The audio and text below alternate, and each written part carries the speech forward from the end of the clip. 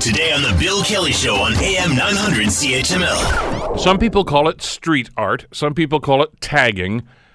I call it vandalism. We're talking about graffiti, and it is an ongoing problem. I know we haven't heard a whole lot about it in the last little while, but some of the city councilors certainly have, because it seems to be happening once again with growing concern in many areas of the city. And the councilors dealt with this earlier this week by expanding a pilot project that they had initiated some time ago.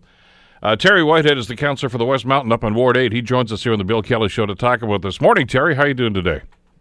Great, Bill. Great to be with you and your listeners. Well, this is an interesting topic, and I think a very important topic, too. And like I say, this may not be lead story stuff on newscasts an awful lot of the time, but I'm going to guess, Terry, that you and a number of your council colleagues are getting a lot of phone calls on this on a pretty consistent basis.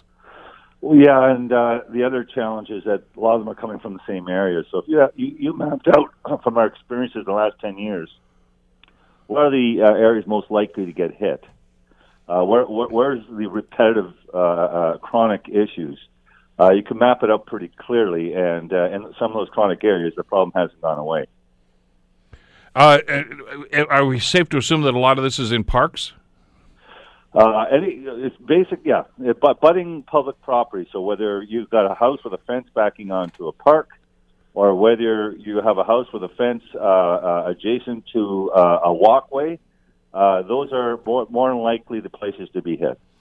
So what's going on here? I mean, I know a few years ago, council got pretty militant about this and asked for police services to get involved in this. I mean, and I know that you actually even started to a certain extent on a public service campaign. I mean, to reiterate once again, what I think most of us should already know is that what we're talking about here is a crime, isn't it? Absolutely, absolutely. When you deface somebody's private property, and it's not just private property, clearly. We have issues with Canada Post boxes. We have issues with abutments on highways and certainly commercial property. So I want to make it clear that graffiti isn't just isolated on private properties. Yeah, I mean, there are some areas of the town, quite frankly, where I don't know if you can see Canada Post box that hasn't got some kind of graffiti on it. So this has become an ongoing problem. So you started this pilot project. Maybe before we talk about what you guys are doing now, let's take a couple of steps back, Terry, and talk about this pilot project and your impressions on how effective it has been.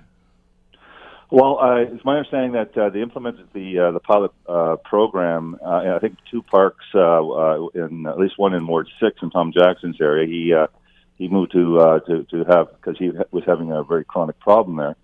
So they put a monitoring system. They put CCTV cameras in there. They had to ensure that they adhered to the Privacy Act, that it wasn't overlapping with people's backyards, but certainly was put up and advertised that they were there to be a deterrent to the chronic issues of graffiti that was taking place in that location.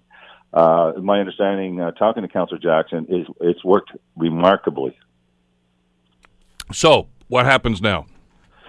Well, my understanding is there's an additional $2 million put into this campaign that came from a land sale of a parking lot in Lower City, and the council supported. So it's going to provide us additional resources. So there's two approaches you can, the one philosophy is you just keep the camera in those particular locations. Another one is you make your cameras mobile, so that you can get to more chronic areas at a more affordable rate. And I think that discussion needs yet to take place. But I want to remind a lot of your listeners that we currently have a bylaw on the books that basically say that if your property is defaced by graffiti, you have a responsibility. You, as a private homeowner, have a responsibility, or even a commercial, to address it. Fix it within a prescribed time frame. Want to hear more? Download the podcast on iTunes or Google Play and listen to The Bill Kelly Show weekdays from 9 to noon on AM 900 CHML.